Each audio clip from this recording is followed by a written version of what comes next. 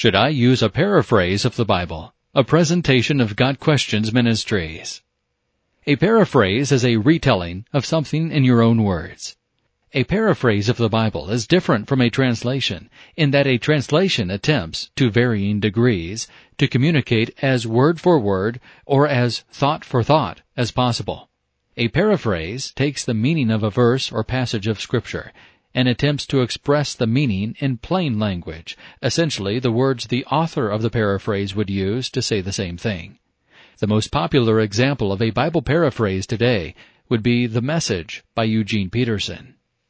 Many people use paraphrases as their reading Bible, preferring to read straight through as with a novel. This can be particularly helpful in long narrative passages, such as found in Genesis, 1st and 2nd Kings, and 1st and 2nd Chronicles. Then they use actual translations, such as the New American Standard, New King James, and New International Version, for in-depth reading and study. Should you use a paraphrase? A paraphrase of the Bible should not be used as a Christian's primary Bible.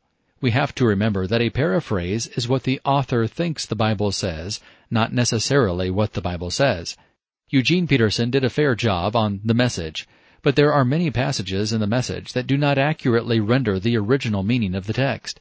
A paraphrase of the Bible should essentially be used as a commentary on the Bible, a way to get another perspective.